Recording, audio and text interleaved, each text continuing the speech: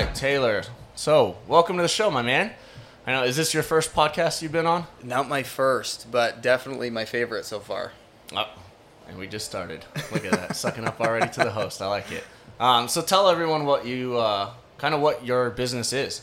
Absolutely. So I own a company called Take Form Development. I partner with entrepreneurs one-on-one to help them go from potential to professional, which is really taking ideas in different markets and different niches and ultimately helping them take that to the marketplace through clarity, consistency, and accountability. Okay, so you essentially all the people out there that are starting or wanting to start a business, but probably have a lot of those natural fears, I guess, from the million possibilities of failure.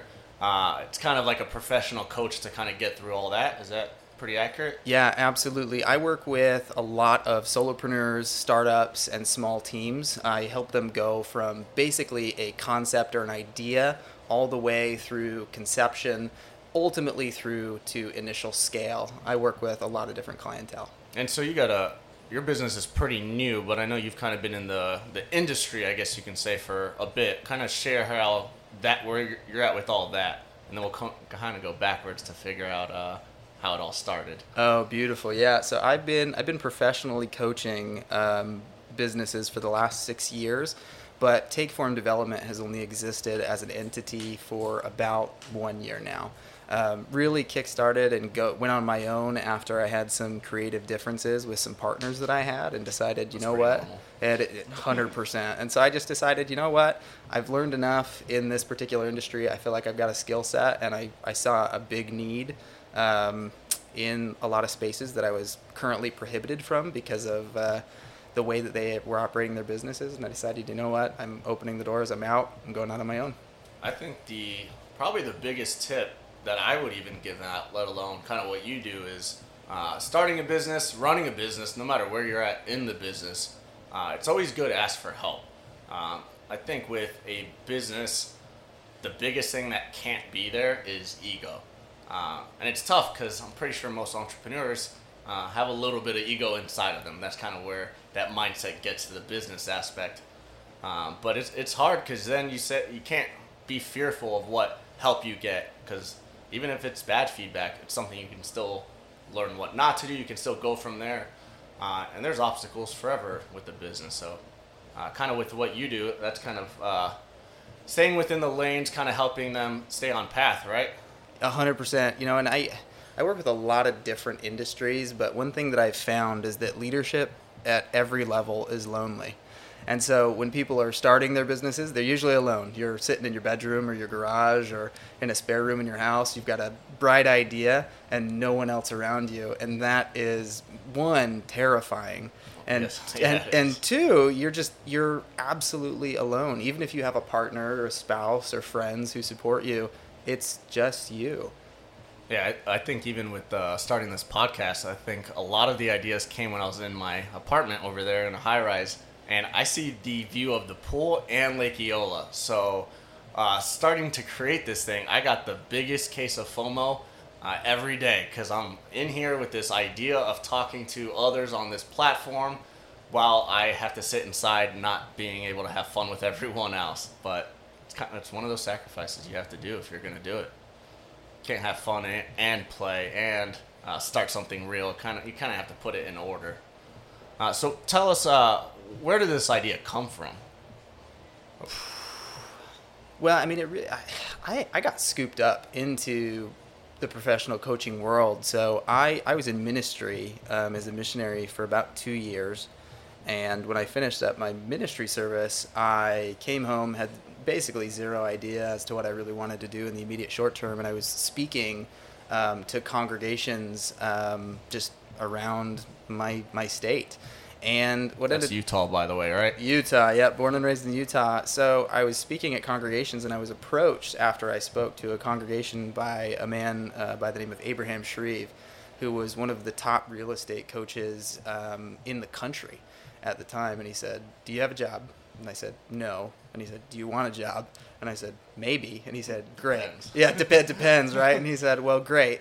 You have a job. Meet me on Tuesday at this restaurant at this time. We'll talk about the details." And again, I had no plan, so I went, met with him, and he basically just detailed that his life was chaos and he needed someone to help him with coaching some of his clientele. Not in the actual coaching aspect, but in the structure of building out the tools and understanding conceptually how everything worked. So I jumped on board and learned kind of from him as the master and me as the Padawan. And then just kind of it's cascaded from there, so to speak. What made him feel comfortable bringing you on for a role like that? I think, again, we haven't talked in depth about it. He's never really opened up, but I had been speaking to 1 to 2 congregations a week for about a month, and he just happened to be in one of those audiences 2 weeks before he came and approached me. So he heard me speak once, and after the second time of hearing me speak on a different topic, he just said he came up, he felt comfortable, he felt like the way that in which I spoke and engaged the congregation was something that gave him confidence in my ability to handle and communicate with his clientele. So you had a first and second interview without even knowing? Yes, 100%. I had no idea. It was a blind interview. Sneaky guy, but I guess it worked for him too. So then when you started doing that, how long into it did you feel like, all right, this is something that maybe I can keep going through with or following? Oh boy, I was about a year to a year and a half into being his assistant, and we were actually approached by Gary Keller, who is the owner of Keller Williams, the real estate brokerage. Oh wow! And is he out in Utah? No, he's based out of Austin, Texas. But he approached us and he said, "Hey, we like what you're doing, and we'd like to fund a new company.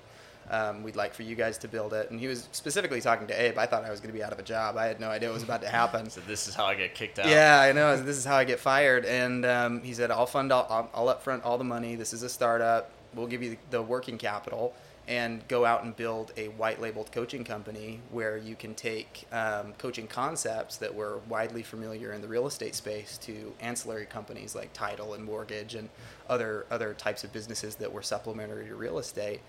Abe took it. He said, absolutely, I think this is a great gig. And did he have to process that at all, or did he pretty much say yes on the spot? My gosh, he took weeks. And it was Really? painstaking for me because I thought I was getting fired and I had no idea when. But after he accepted, he called me up. He said, hey, we need to meet. And this was the moment. I was like, all right, it's done. Like, I'm going to have to figure out what I'm going to do with my life. And he came and he said, look, you've been through it with me for the last year and a half. You've stuck by me. You've learned a lot. I'd like to hire you on. Would you like to build this together? I was flabbergasted. I still didn't have a plan. So if anyone's out there that doesn't have a plan that feels bad, like there's more of us out there and that's okay. You just keep your eyes open and work hard. But what ended up happening is I was brought on as the first hire and we built our company, and it currently services about $1 billion in clientele revenues annually. Wow. So is that the company you're currently at, or is this one that you used to work for before your own? That is one I used to work for, yeah. So this is a company that we built from the ground up with the startup dollars from Gary Keller. It went in a direction that I didn't fully love. We lost control when we brought a few more executives on board, and my voice was minimized in a way. So I figured I'm just going to go ahead and go my own direction. So when that moment happened, you said some executives took over. So were you kind of not in that passenger seat anymore with Abe? Correct. We grew. So we went from a company of 2 to a company of 60 within 4 months. Wow. Yeah, massive growth. Lots of growing pains, and I was gonna say that might be a little too fast. That everyone's gonna feel that impact. Correct. And so what ended up happening is they brought in some heavy hitters from corporate backgrounds to try to help stabilize the chaos that we had created. And I will admit, we totally created it. It was 100% our fault. And Abe brought you on to help his chaos. Correct. I added to it. It was a great time. They brought them in, and as a byproduct of that, they actually changed their model, the model in which they were operating their business. And in doing so, it really damaged the culture of the company. And that's always important too. Correct. Personal opinion. And so along with that culture came changes to the executive team. I was one of them. They saw me and my role, and they said, you know what? I think that you should be doing something else. And I couldn't have agreed more. So we agreed to part ways and thanked each other for the time and went separate directions.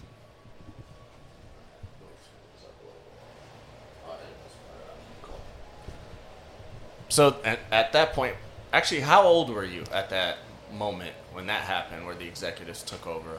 I was 22.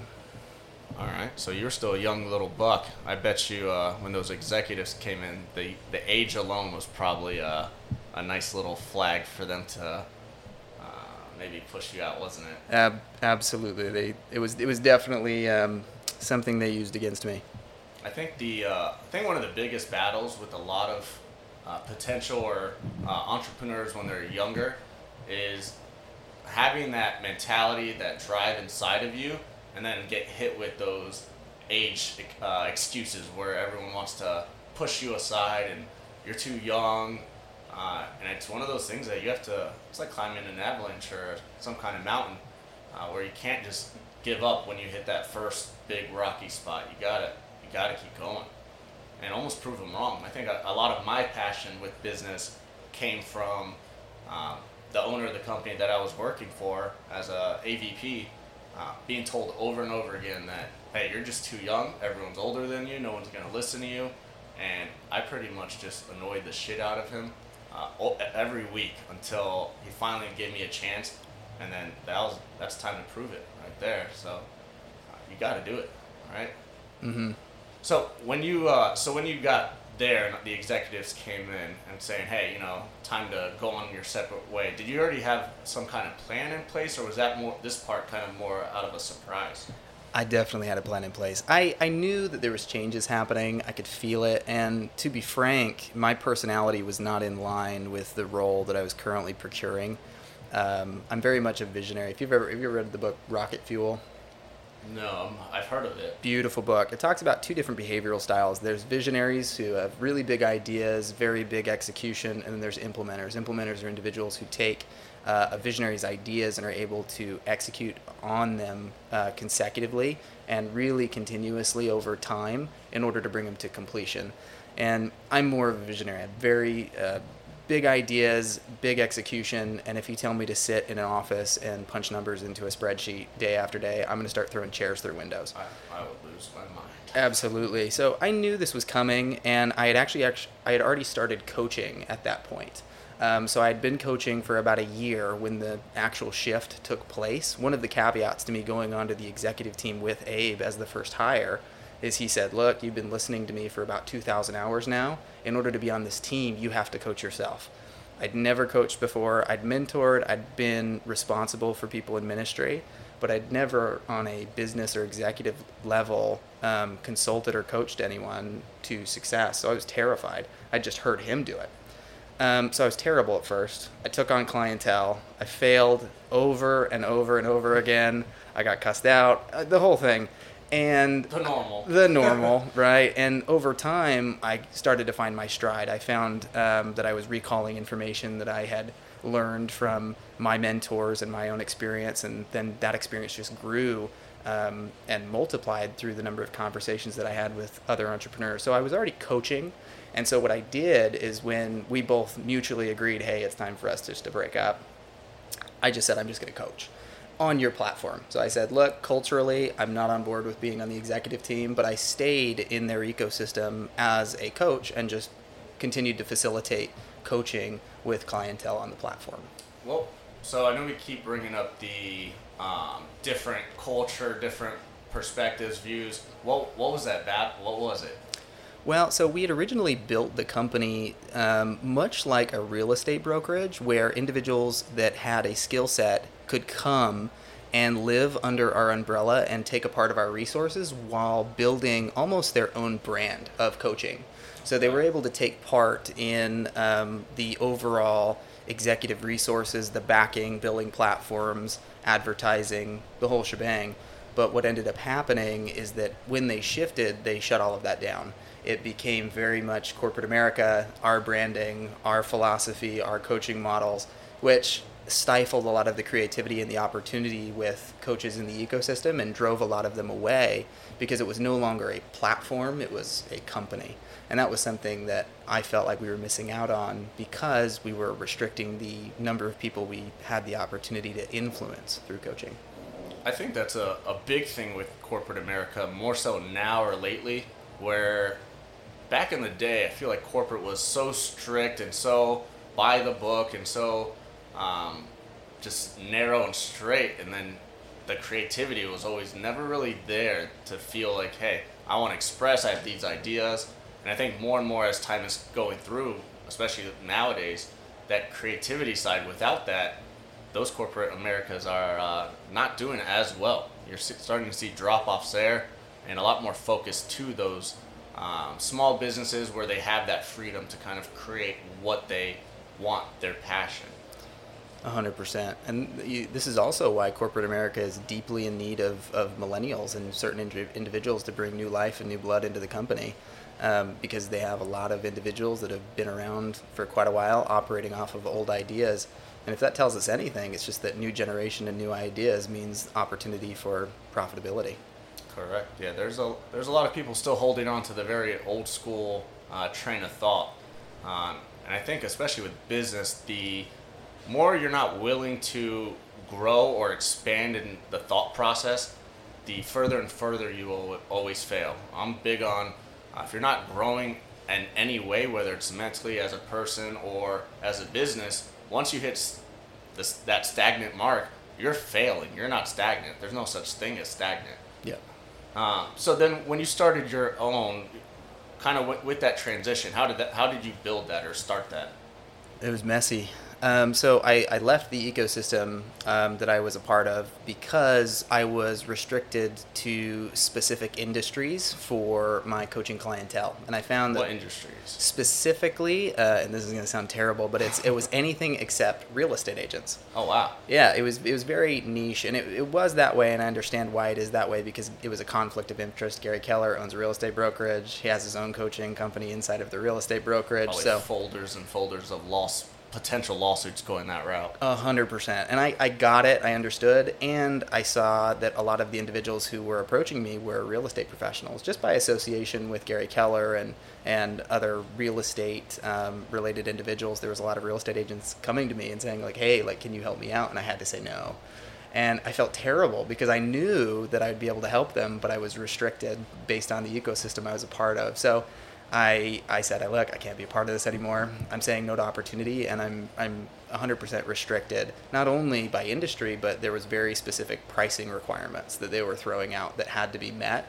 And it was difficult, especially for young entrepreneurs, to meet some of those financial standards. And so I decided I had to go on my own. So it was a very messy process. It was for 72 hours. It was very...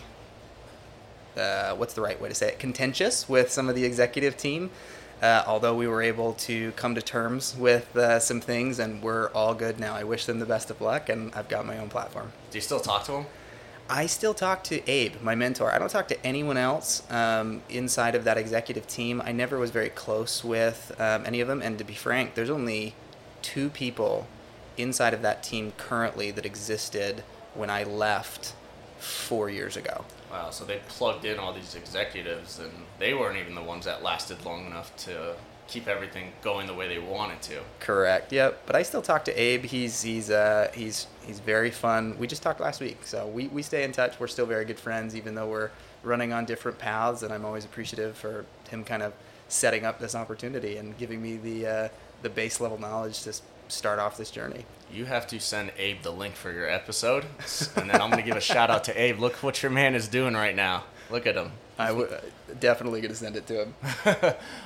Okay, so then how did you start your business? Where did that go? That transition to actually creating it? So it started with a lot of people just saying, "Hey, I'm interested in this," and I had always operated under the umbrella of, "Well, I can't do it because of this restriction or that, or you have to pay me more because here's the requirements," or whatever it might be. The beast was on the leash? Correct. The beast was on the leash. And so there just came a point where I couldn't say, well, I can't anymore, because I saw so much need and people had such a desire to create these amazing things, and I wanted to partner with them in any way that I possibly could. And so I just started it. I started the LLC. I decided, you know what, I'm done saying I can't, and I started calling up all the people that I had said no to. I was going to ask if you kept a list of everyone. I did. I said, you know what, guys, like, we got to talk. We have to communicate. And so I reached out. I let them know there was an opportunity, and we just kind of took it from there naturally. Some of them had started, and they were already in the trenches. Some were still in the thought process phase, but we just began conversation, and naturally it went from there. How does any of these potential clients, how do they even hear about you, or how do they know about that business? And then I guess also, how did they know about yours now? I'm huge into relationships and partnerships specifically. I think that with the right connections and with the right friendships and partnerships, you're introduced to the people that you need and have the capability to influence. And a lot of times that's local. I'm speaking 6 times next month at different companies just because I know one person. I know one person that said, hey. Sometimes that's all it takes. Yeah, sometimes Most of the time that's all it takes. Amen. And it's just keeping in touch with those people and understanding that even if it's not that person that might need what you have, they probably know someone that may benefit from what you have to offer. Let's actually put this in a perspective here. I think I met you through a friend that I knew had some connections, which she couldn't be on, and she let me know that she had a friend that wanted to be on, has their own business, and then now you're here now. So It only takes out one person. Amen. That's right there, right in front of it. So then I know you live obviously in Orlando now, coming from Utah. Did you start your business out in Utah, or when did it kind of make that whole move? Here in Orlando, actually. So I'm married, so me and my wife, we moved from Utah during the pandemic, 2020. We packed everything that we owned into a U-Haul, which wasn't much, and we decided, you know what, we're heading out to the sunshine. We're sick of, scraping our windshields in the cold weather during the winter. So we moved out here to Florida, and I had met some people through that previous company that kind of coaxed me to coming here as opposed to California or the Carolinas. And so I came here and I was just, not coasting or floating, but just kind of trying the waters, getting used to the new environment, enjoying time with my wife. And then, here about a year ago, we just decided, you know what, let's do this. So how scary was that? Because it sounds like you almost moved with still kind of like an idea with a small business plan, but not really anything physical yet. Zero, nothing physical. It was hopes and dreams, baby. I had $1,000 in my bank account when we moved to Orlando. So what kind of fears is going through your head and your wife? Because so many. Did you guys make the move or decide to move together? Or was it something kind of for the business and she, supported you and thought it was a good idea? It wasn't even, I don't even think it was that well thought out, thinking back. Like, we were flying by the seat of our pants at the time, but we had talked. We wanted to get out of Utah. There was nothing that was holding me there as far as corporate position or any work, because I was doing my work remotely, and all of my clientele were at different parts of the United States and parts of Canada. So I just said, let's move to the beach. My wife is originally from Spain, and so the warm weather appealed to her. And we said, let's go to Florida. The thing that I was a big draw, though, is that I had made connections with people that I really liked in the previous company. And so coming down here, I was able to associate with them in a greater depth and more detail. And a byproduct of that association was just continuous learning, continually kind of feeling out the ideas before the ultimate execution. So if anything business related, as far as the decision to move here, was just associating with individuals that I felt like would help me process the ideas and get some clarity around the organizational structure of the potential business as opposed to anything else. But it worked out, and it absolutely helped. So I want you to share with all the listeners, because you could have a few people that make you feel good about it going into this move, but what would you give, what kind of tips would you give to people having to make a move like that physically as well? Oh man, don't stay at Motel 6, even to save money. Find something else. That's number one. No, I think one thing is ensure that when you make a big move physically from one location to another, you have to take into account, positives and negatives, right? You got to make a pros and cons list. But one thing that people do is they always let the cons hold more weight. For whatever reason, we're risk averse as human beings. Naturally, the caveman inside of us says, don't touch the fire, right? I want to be comfortable. I would rather not take this risk. And so I strongly suggest that anyone who's thinking about making any move, whether that's physical or whether that's, a different job or whatever it might be, is to question your cons. Because oftentimes we'll place a con into a list like that, not necessarily because it is actually something that is negative towards the opportunity, but it's fear-based associated with the possibility of failure. And so that holds us back oftentimes from taking action. I think a big thing too, because writing out a pros and cons list, I do a little different, because anytime you're going into something that scary where you have that so much to lose, it's pretty easy for your mind to start turning to, let me almost sell my way out of it, and let me write almost more cons will come out. So I cap it as you have to put the either top 5, top 10 of each. Don't let one side go wild, or vice versa. You get some very a lot of people that are very dreamy, and they might put so many things on pros, nothing on cons, and then that list is still doing nothing for them. I've always kind of lived with this, and you can tell me kind of if you've ever done this. I always am a big believer on, if I chose either route, which one would I regret not doing more? Whether it's, if I'm making that move, would I regret, making that move altogether? Or would I say, hey, it's worth it, even if it fails, I would rather at least fail trying than not trying at all and never knowing what could happen. I think living in that unknown of never knowing what you could possibly do is the biggest self-sabotage. It's huge. There's the age-old quote, there's the pain of discipline and then there's the pain of regret. And I think for a lot of us, we think we don't have the stones almost. We're like, oh man, I'm going to fail. Like, what if I fail? And that holds us back. And the reality is that, the pain of regret is one of the most painful experiences that we have because we believe we could have made it, right? It's a leap that was so within our grasp and we didn't take it. And the possibilities of taking that leap almost look down on us on top of the guilt, saying, look what I could have been if I would have made this decision. So tough of a pill to swallow, especially when the biggest thing I think is when you have that moment and then you start seeing others doing your idea and succeeding. And the one thing you can never buy is time. So living in a regret type of mindset, you're never going to get back to that age or that moment where it was the best opportunity to actually take that route. And let's be real, the older we get, the harder it makes anything. Whether it's making those jumps, you have more responsibilities, more people are looking up to you or needing stuff from you, and you can't wait any longer. I think waiting is the worst thing that someone can do in a lifetime, is waiting for something that they'll never get to do it unless you actually go after it.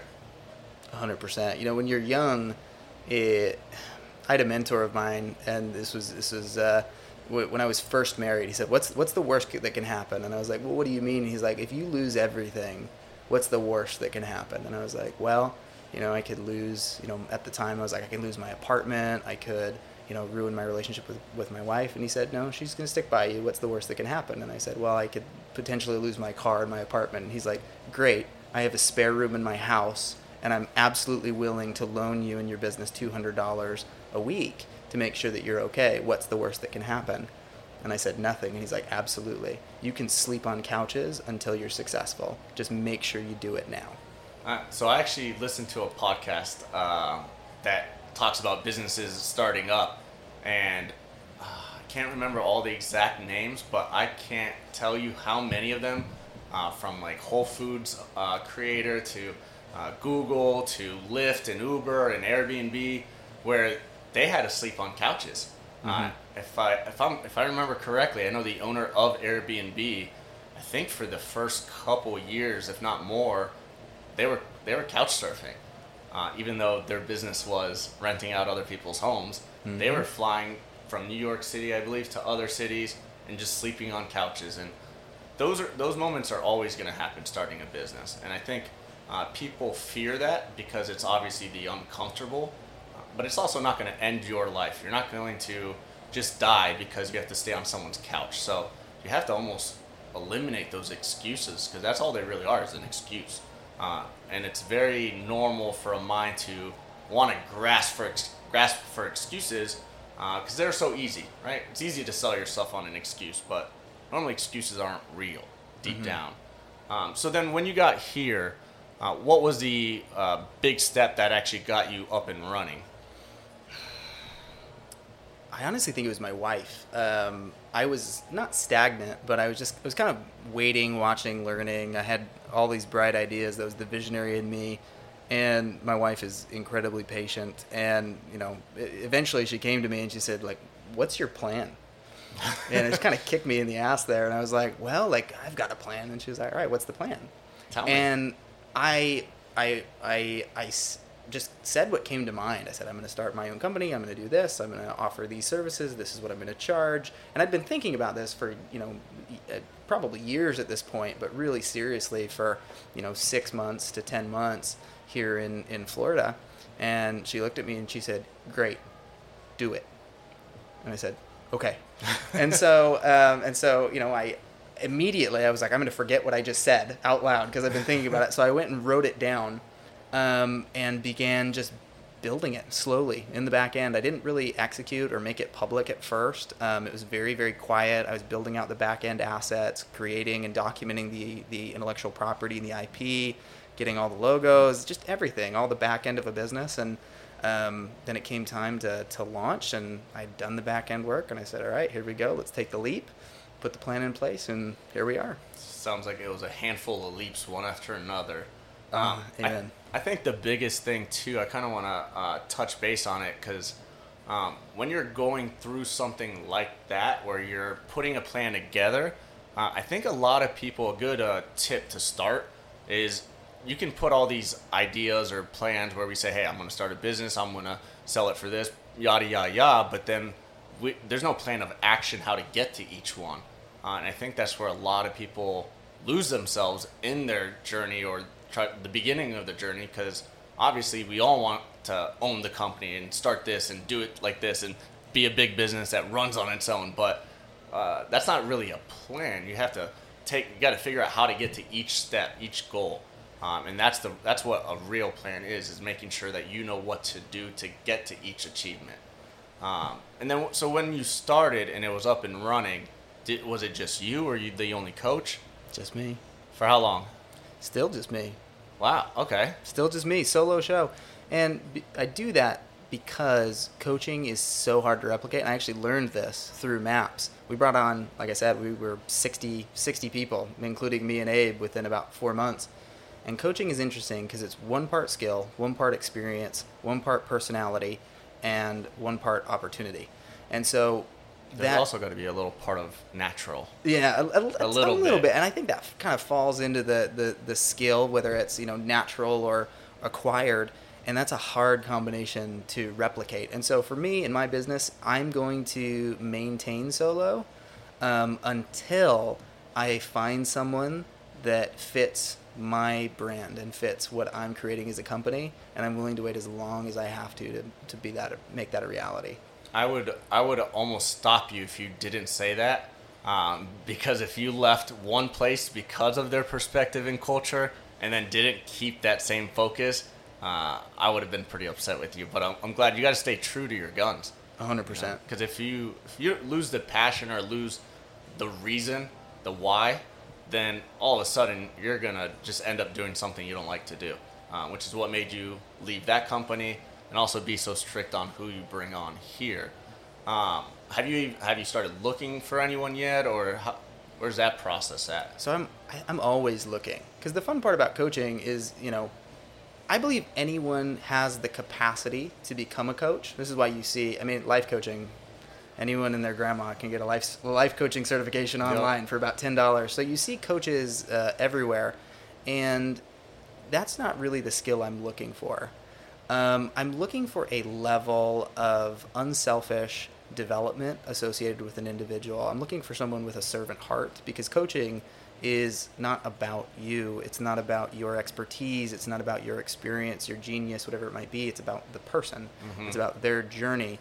And so someone could come to me with as much business experience and skill and knowledge as myself, or even greater, but if they don't have that servant's heart, I know they're not good for the position. So I'm actively searching just to find that person. I've got a few people that I've met that know that I'm like, hey, I've got you in my back pocket. Let's see where this goes, right? And I've told them I'm keeping my eye on you, and when the time is right, we may have a conversation.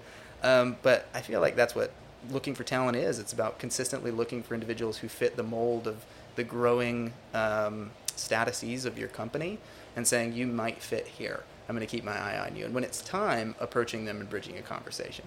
What's when you are coaching, what is usually the biggest topic that you probably have to focus on for the average customer, client?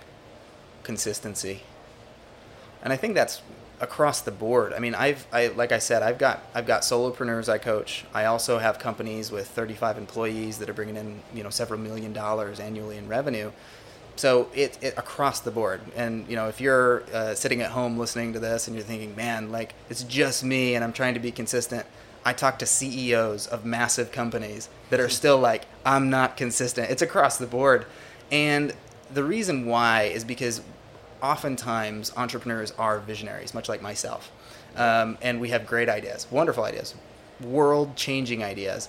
But the thing that happens is we have this great idea, we begin execution, and one of two things will happen. Either we're going to get bored of the easy one, right? Of continuing to execute on this idea, and we think, oh, shiny object, I'm going to go try this next, right? I'm going to go try this other idea because it seems funner to me. The grass is greener issue. Correct. Grass is greener. Or they lose steam, so it doesn't take hold as quickly as they'd like, and it doesn't catch fire as fast as they anticipated, and that's disheartening. And so they think this idea is no good. I'm just going to stop.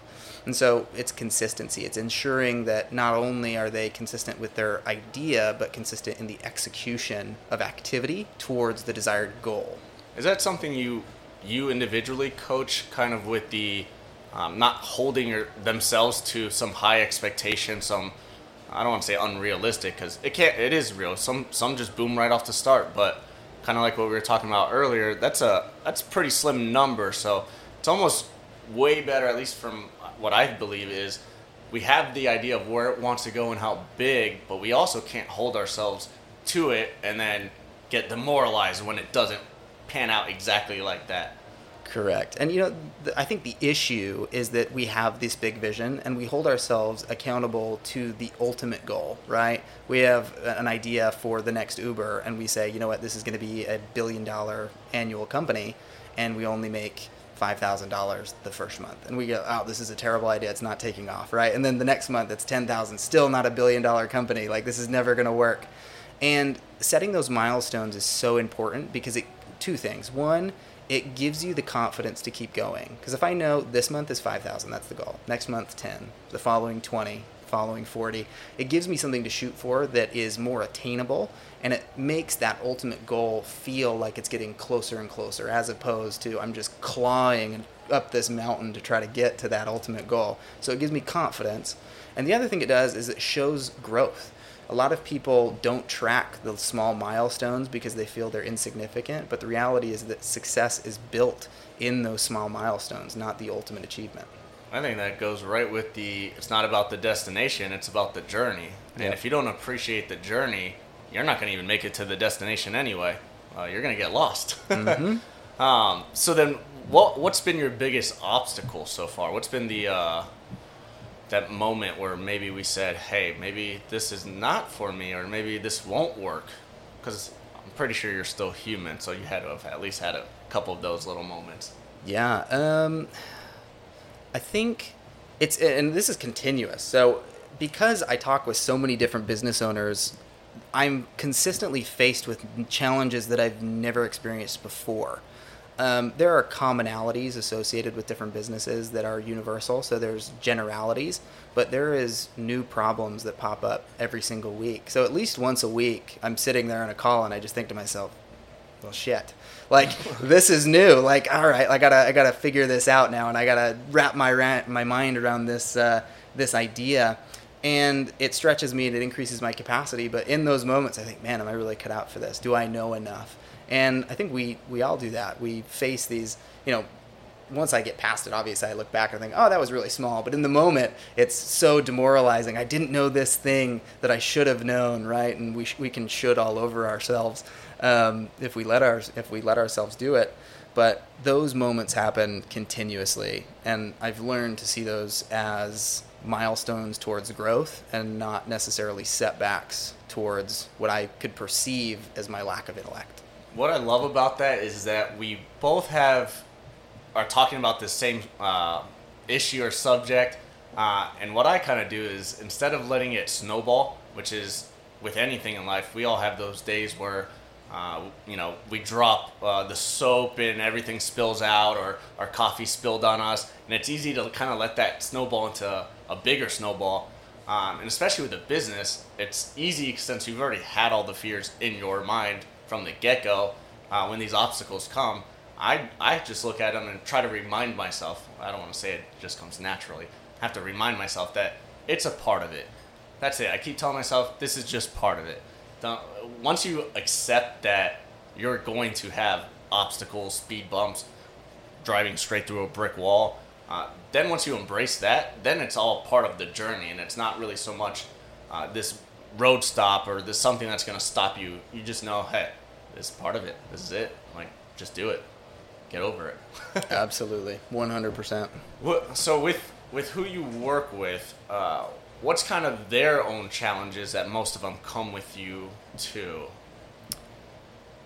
So it varies depending upon industry. It varies depending upon behavior, because people are so different, and it's so much fun in my line of work, because each individual I work with is so unique. They could be in the same industry, and because their behavior is so different, and because their behavioral style is so different, I have to talk to them differently, and we're talking about some of the same things different ways. But I would say if I had to choose a commonality between them, it's probably a confidence base. I mean, underlying associated with every single person I talk to, they have baseline fears or stories that they're telling themselves that hold them back.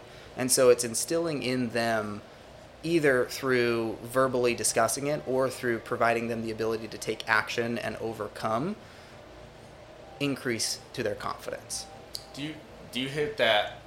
Do you hear it a lot with the anxiety, the overthinking, and all these people that are obviously going to come to you, especially when it involves business and money? I'm pretty sure one of the biggest fears outside of losing loved ones or pets or anything like that is going to be, what happens to all my money if something goes bad? I lose all this money. And it's easy to get anxious about. And I think the more and more we're aware of, mental health and anxiety, depression, I know that's a big part of business, because there's constant fears, constant anxious moments, and I hear a lot of business owners that build or get anxiety starting during this process, which they might not have had ever before. How many people and how often does that come up in your business? I think all of them have a degree of anxiety because they feel a sense of responsibility for themselves, and especially if they have people relying on them, either a family or a partner or children. And then when you scale, you have employees, right? You're like, Not only do I have to make sure that I'm taken care of, but I need to make enough money to pay these guys. So there's a very high level of anxiety, I think, across the board. I think the thing that solves a majority of the problems is clarity. And that sounds cliche, but I believe that clarity alone does 50% of the heavy lifting. And that comes from understanding what you're doing, where you're at in the process, and what actions you can actively take to make waves or make changes in association with what you're building. You feel helpless, and you feel increased anxiety when you don't know what to do, and or you're slightly unclear as to how that action affects the overall goal. So having that clarity alleviates the anxiety and helps you to take action and move forward. So I'm gonna steal a little bit from your coaching experience. What's normally the tips that you give for them to have that clarity kind of moving forward? Absolutely. So I ask a lot of questions in my sessions with my clients, and clarity is interesting because it's unique per person, and different clarity does different things. There is a lot of anxiety around money for all of us, but specifically business owners and entrepreneurs, because we don't look at it very often. Most people don't. Most of the first conversations I have with clients is around their money because they haven't looked at it, and they don't want to look at it because it scares the crap out of them. And so one of the first things I say when I get on the phone with someone is I say, fantastic, I'm really excited to get started. In order to understand where you're at, we need to evaluate your profit and loss. Do you happen to have financial records, or does your CPA or your accountant have financial records for your company for the last year, 6 months, however long you've been in business? And they'll say, yes. And I say, wonderful. How often are you looking at these documents? How many of them don't even have that or lie to you about it? Because I'm pretty sure there has to be a decent number that actually don't have clear books. You would be surprised how many people that are running very successful companies have zero financial process. So me personally, I wouldn't be surprised. I would think that it's a good amount. It's probably 50 to 60% don't even have books. The remainder, there's a very small percentage. I would say about 5 to 7% that are on it. They understand where the money's at, and that's easy conversation. Most people either don't have them or don't understand them and don't look at them because it scares the crap out of them, and they don't understand what the numbers mean. So they almost rather just not look at it at all and pretend it's not real. It's the monster under the bed. Yep. The philosophy that the quote that a majority of my clients say is, I've always operated that as long as I had money in the bank account, I was okay. Oof. That's a scary one. Yeah. So I always like to ask this question, kind of looking back at your whole journey. When has been like the most laughable moment where you can almost laugh, I don't know, at yourself or the situation? Oh, man. Put you on the spot. Yeah, that's a good one. Okay, so I was presenting, this is back when I was in the previous company, and we created a coach certification. So you came to a class with us, we created the curriculum, and we trained these individuals how to be coaches. And I was in one of those classes, and I was co-presenting with another individual. And while we were presenting, I completely forgot a entire portion of the curriculum. Not like I didn't know what to say. I didn't have the slides up. I didn't even remember it existed. And only after did I have to go back to all of the people who just went through the certification and say to them, hey, I know that you thought you were done. This is my fault. I fucked up. And we're going to have to do some changes to that. And it was a good time. What was the best for the podcast, but worst in life at that moment? What was the worst response? Oh, boy. I got cussed out pretty good by one individual. They thought they were done. They had paid a pretty penny for the certification, and they were not happy that it had been missed. So, cursed out. I'd say that was the best. Most people were pretty gracious, but this specific gentleman was not happy. What did he say? What was like the main line that you remember looking back this far? There had to be a part that you still remember word for word. He said, fuck your incompetence. And I was just like, okay.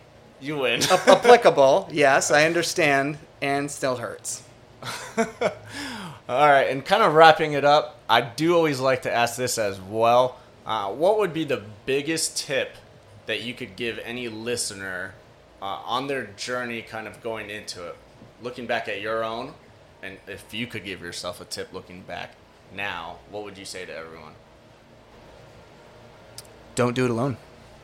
I don't believe in self-made people. I think that that's a foolish notion, and honestly, a very egotistical notion to think that anyone could be self-made. Search for people who you believe can help you. And the reality of human nature, I believe, is that our core, we want each other to win at some level or another. And so when we surround ourselves with individuals that want to see us win, we have a higher likelihood of winning because we're no longer fighting a battle alone. So I'm going to pause you there because I also think realistically there's not that many good people out there that are supportive. I actually believe, sadly, that a lot of people like to see others not do as good as them. I think we do live in with this social media life that we all live in now where it's easy to get almost jealous instead of motivated by someone's success. But I think even because of that, that's even more important that those friends that you have that are super supportive, that want you to win and will even help in any way they can to help you win. I think those are the ones that you have to make sure that when you're going through a journey like this, that you almost have to block out everyone else and keep those ones as close to you as possible. It's definitely your circle. I think you find what you look for, right? So like if I'm actively looking for individuals that I want to surround myself with, that want to see me win, that I want to see win, I'm just going to find more of them by association with these individuals. If I keep people in my circle that want to see me lose, one, it's very apparent. You can trick yourself into thinking, oh, they don't really want to see me lose. You know when someone wants to see you lose. And you got to cut that off right there. That is a cancer in and of itself. So you find what you surround yourself with, and it just continues to multiply. So find those people that'll help you win. Find those people that you can surround yourself with to help you accomplish everything you want, and you're far more likely to succeed.